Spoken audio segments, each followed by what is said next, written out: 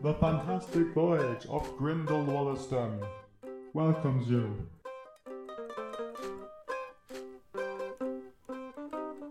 Intrigue. Mystery. Welcome. Hello. A sensory experience.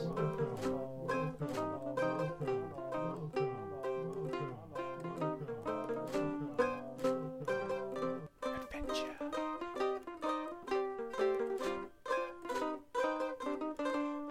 Fantastic.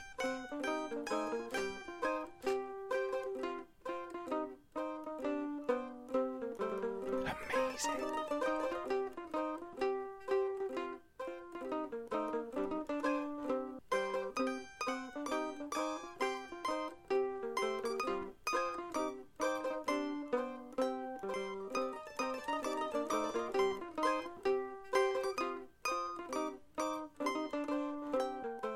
The most fun you can have with your clothes off.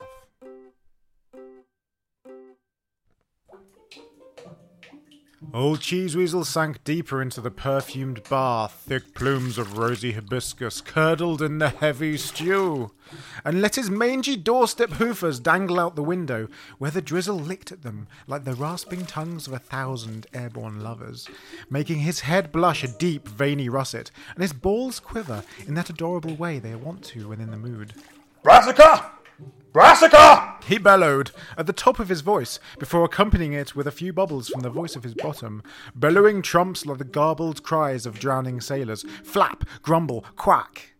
A small trumpet implanted into the wall made a spluttering sound like a dog trying to ingest its own rectum before contorting into the English dialect of his gentleman's ungentlemanly gentleman. Yes, sir, your lordship, sir, Came a disembodied voice, tinged with the rustic rasp of a chain-smoking, scrumpy-addled philanderer, caught on the fence between servitude and aptitude. Cheeseweasel screwed his little finger around his ear and began to twiddle as if retuning a radio, while his other hand attended to his bushy aerial.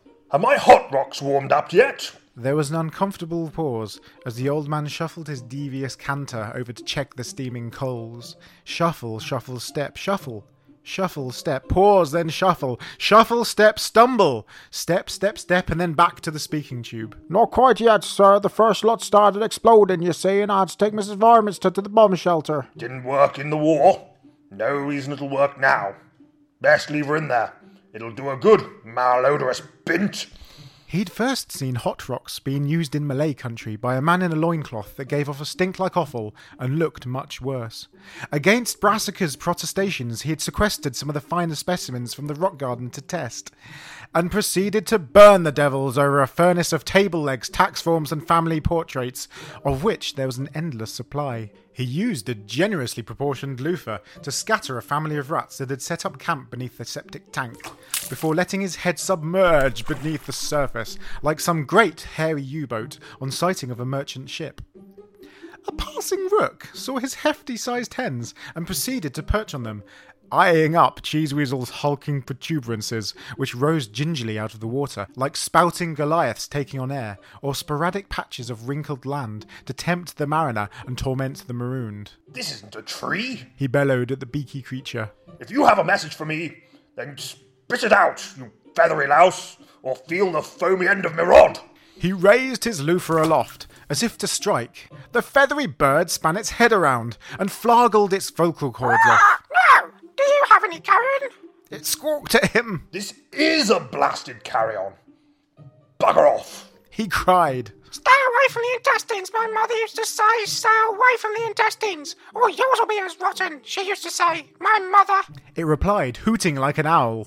I wouldn't approach my guts for the moment, said Cheeseweasel, letting out a particularly grottled pump, which flapped the towels on the rail and sent the bats in the rafters scurrying for safety, shouting their batty clicks like the sound of Mrs. Varminster's knitting needles when she darned the chafing chasms in Cheeseweasel's stinking socks. Should it be that wrinkled? It squawked at him, licking its beak and staring down at Cheeseweasel's particulars. I don't know. It's glandular, he replied, before the speaker on the wall blurted into action, sending the bird flapping away in an explosion of feathers and a less savoury present decorating his toes. Sir, Felchley has arrived, sir. Arrived? I didn't know he was coming. The wag-tailed thunderbunt, replied Cheeseweasel, suddenly sitting up in the bath, which sent cascades of bubbly water onto the floor like a domestic tsunami. If you're not careful, you'll be off with the family silver. He cried and dashed out to the landing to shout down to his abominable guest. Felchley, you unsightly fiend! If you lay a damned finger on that butter dish, I'll feed you to the horses! Miss Dishwater was standing on the stairs, staring up in mild horror at Cheeseweasel's nakedness, which wobbled like spasmodic jelly as he grew increasingly enraged and steadily engorged. She let out a mouseish squeak and fled the scene, with which Cheeseweasel swore and returned to the steamy haven to wipe himself down and cover his shame. A man's outfit can consist of many things, but none so singular as a tweed suit. And Cheeseweasel's three-piece was the pip of the lot. It stank of horse piss and itched to high hell, but it was the finest garment this side of Shanghai, and he looked good in it. That is to say, he looked particularly grotty when out of it. After donning the insipid garment, he went hunting for a little smattering of something before lunch.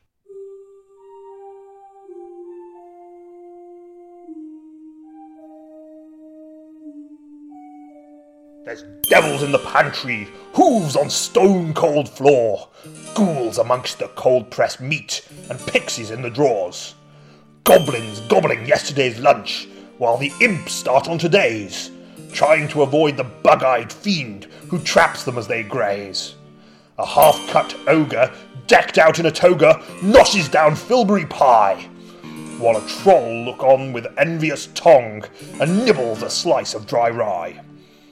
So the infernal rages on and on, my hunger's never sated, the proverbial demon at the door, at least until I ate it. So I seek a little something, the slurp and eager crunch, a little treat to keep me sweet and placate my stomach till lunch. Mrs. Sweeney, the cumbersome bosom in a chef's hat, had excelled herself that morning, for the table more resembled a landfill site than a breakfast setting. Oh, I say, murmured a lustful Cheeseweasel, as a rampant pork pie roved into view.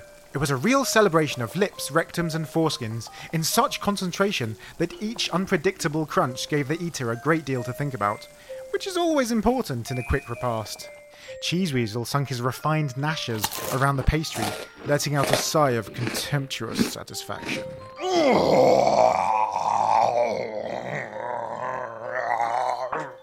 Mrs. Sweeney bustled into the room in a cloud of flour and gunpowder. She carried a pig carcass on her back and slumped it down onto the counter, where it winked at Cheeseweasel with a suggestive wilfulness. That's a fine hog, Mrs. Sweeney. Puts a man in a mood for a wife. I caught the bugger in the potting shed, tucking into this year's petunias. Swine! He roared. Stuff him, Mrs. Sweeney! Stuff him to the gills and don't spare an inch! Sweeney was a self-taught chef, but a natural-born butcher.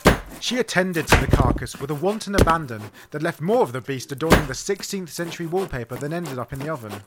Mrs. Yes, I must confess, I keeps a sword under me dress, a nunchuck hidden in its shoe. If you live with him, you would too. On me corsets a baseball bat, and a hand grenade lives under me hat, and just in case he tries to trick us, I keeps the rest in me knickers. Cheeseweasel grew tired of her country witterings and went to find his manservant, who was in need of a good flogging. Brassica looked like the offspring of a Frenchman and a baked potato. His body resembled a bag full of slugs, and his mind offered little redemption. Cheeseweasel found him in the western potting shed, where he was stoking a little fire with a stick of celery. Come here, you deplorable whelp! Issued Cheeseweasel, with the playful malevolence born to the gentry and grudgingly mastered by the middle class. Where's me coals? He asked. They're cold, damn it! I want them hot and black and hard. I want to feel them on me back. Hotter, blacker, harder. That's me boy. Stoke, stoke, stoke. Burn them sons of bitches. Now, on me knackers.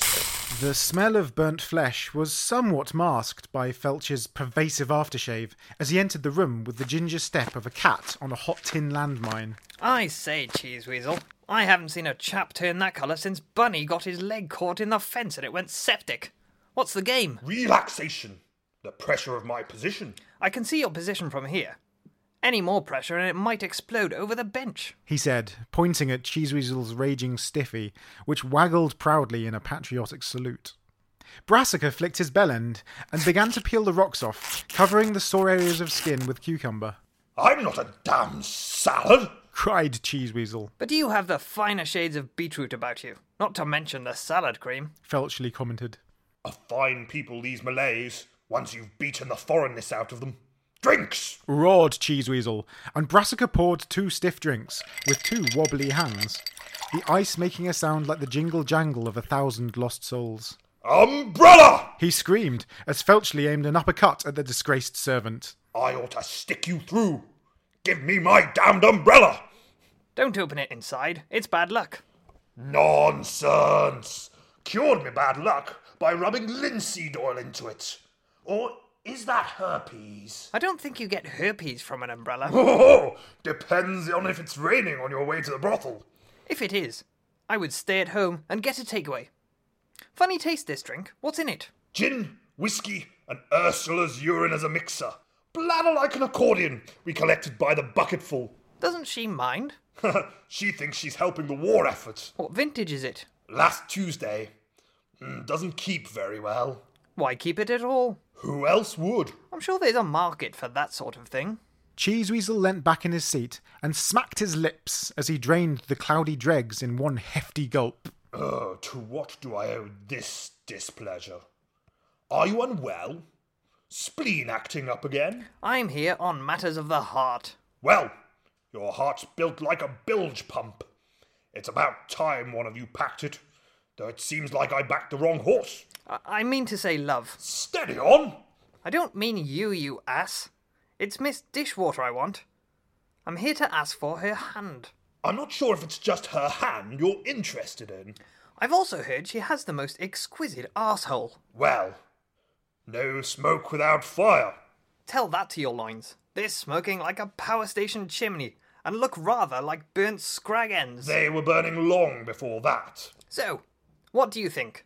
Some soothing balm might calm the crotch demons. I mean about our wedding. Quite impossible.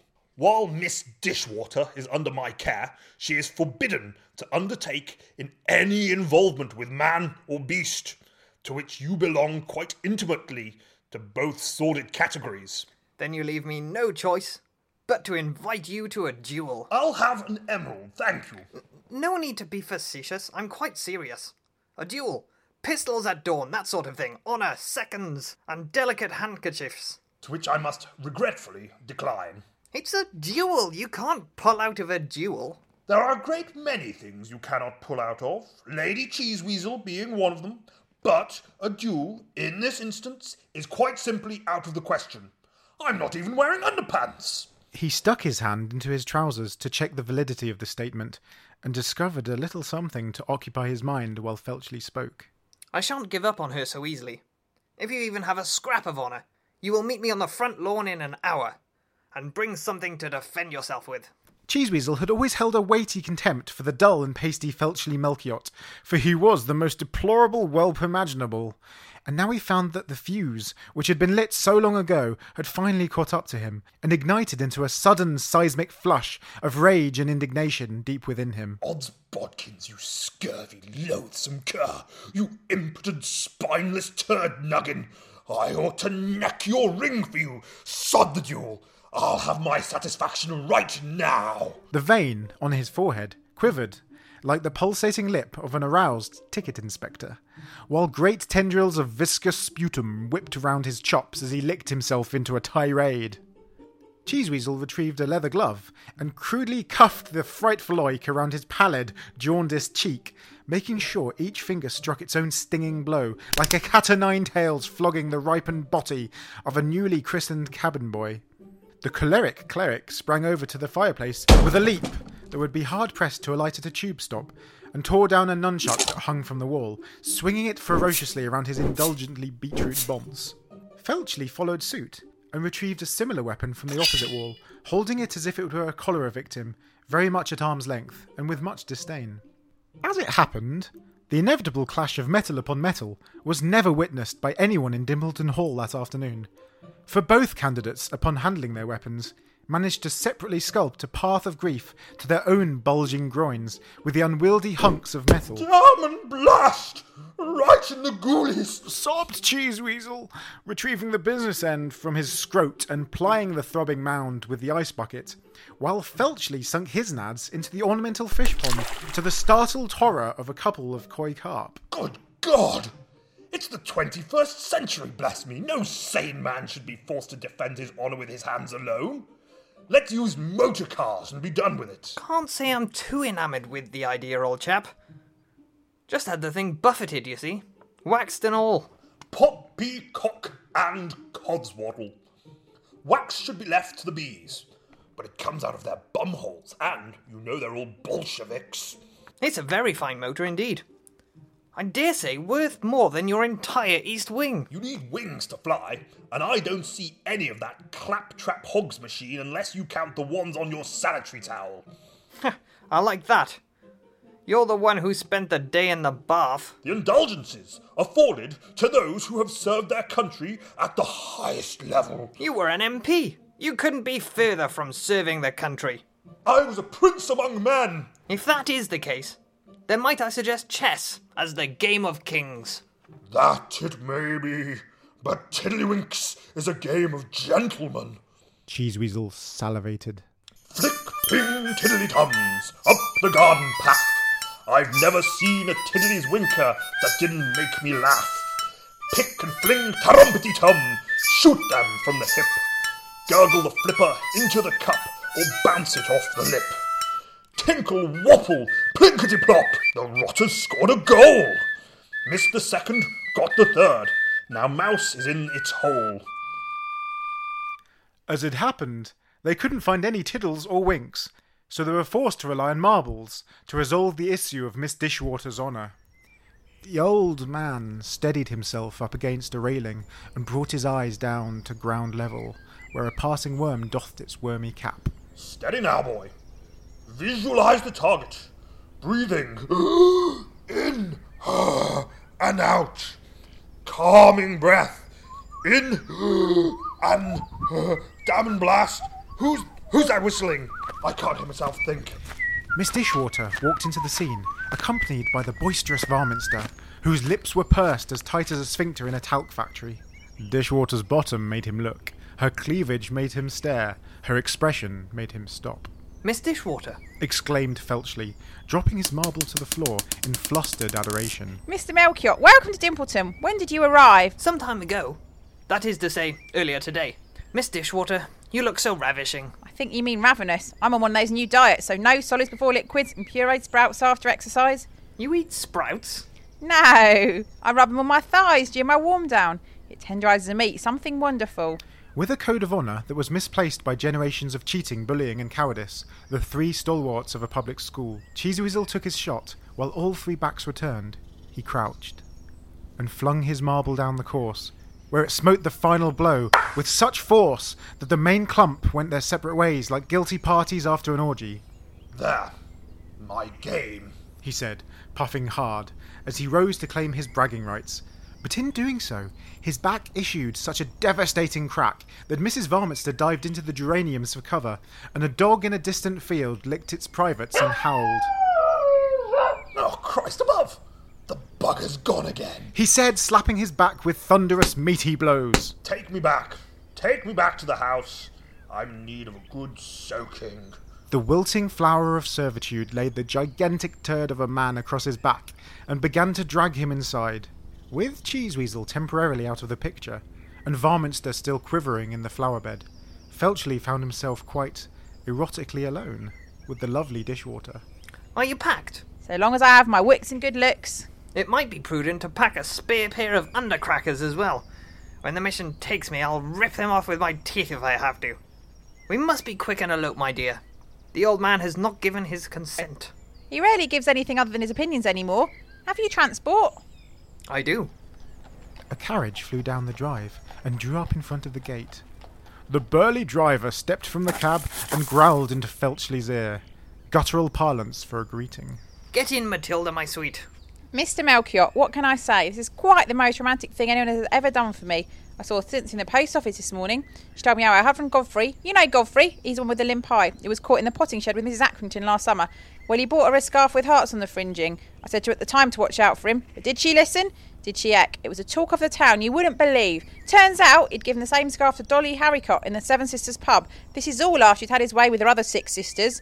She was in tears by the weekend, and this all before the village fete, where the atmosphere was quite ruined, when she took a pot shot at Dolly with an air rifle. Luckily, she's a poor shot and only managed to strike a wax plum from her hat, which left her plumless. Well, it all kicked off after that, and in all the chaos, we quite forgot to award the prize for the largest marrow, which was meant to go to Hilary Possum, though the word on the street is that he was using illegal pesticides to grow the thing, which is why it was as large as a sow. But you'll never guess what he used to wrap the thing up in.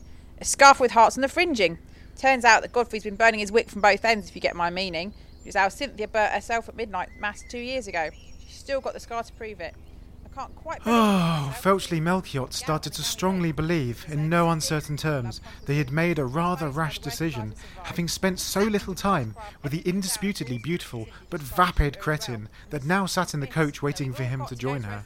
But by this time he had delved so far already into the rabbit hole, and there was the matter of honour, to which he was duty-bound. Bugger this for a lark. I'm off. Mr. Melchior! Mr. Melchior! Come back! Haven't even nibbled my delicates yet! Come back! Cheeseweasel wallowed in the bath for a second time that day. There hadn't been much point in cleaning the water out, so Brassica had just set a small fire beneath the tub and let it bubble away. So Cheeseweasel lay back and watched as a day-old piece of fluff floated past his face. That went well. Squawked the rook. He wasn't quite sure if it was the same one as before, for they all look the same, and haven't the manners to introduce themselves formally. Ah, look what the cat dragged in. It'd take a whole lion to pull that thing in. It gargled, once again placing its gaze upon his particulars. Just bugger off. He harumphed, slamming the window shut and catching his big toe in the mechanism. Ah! Brassica! Brassica!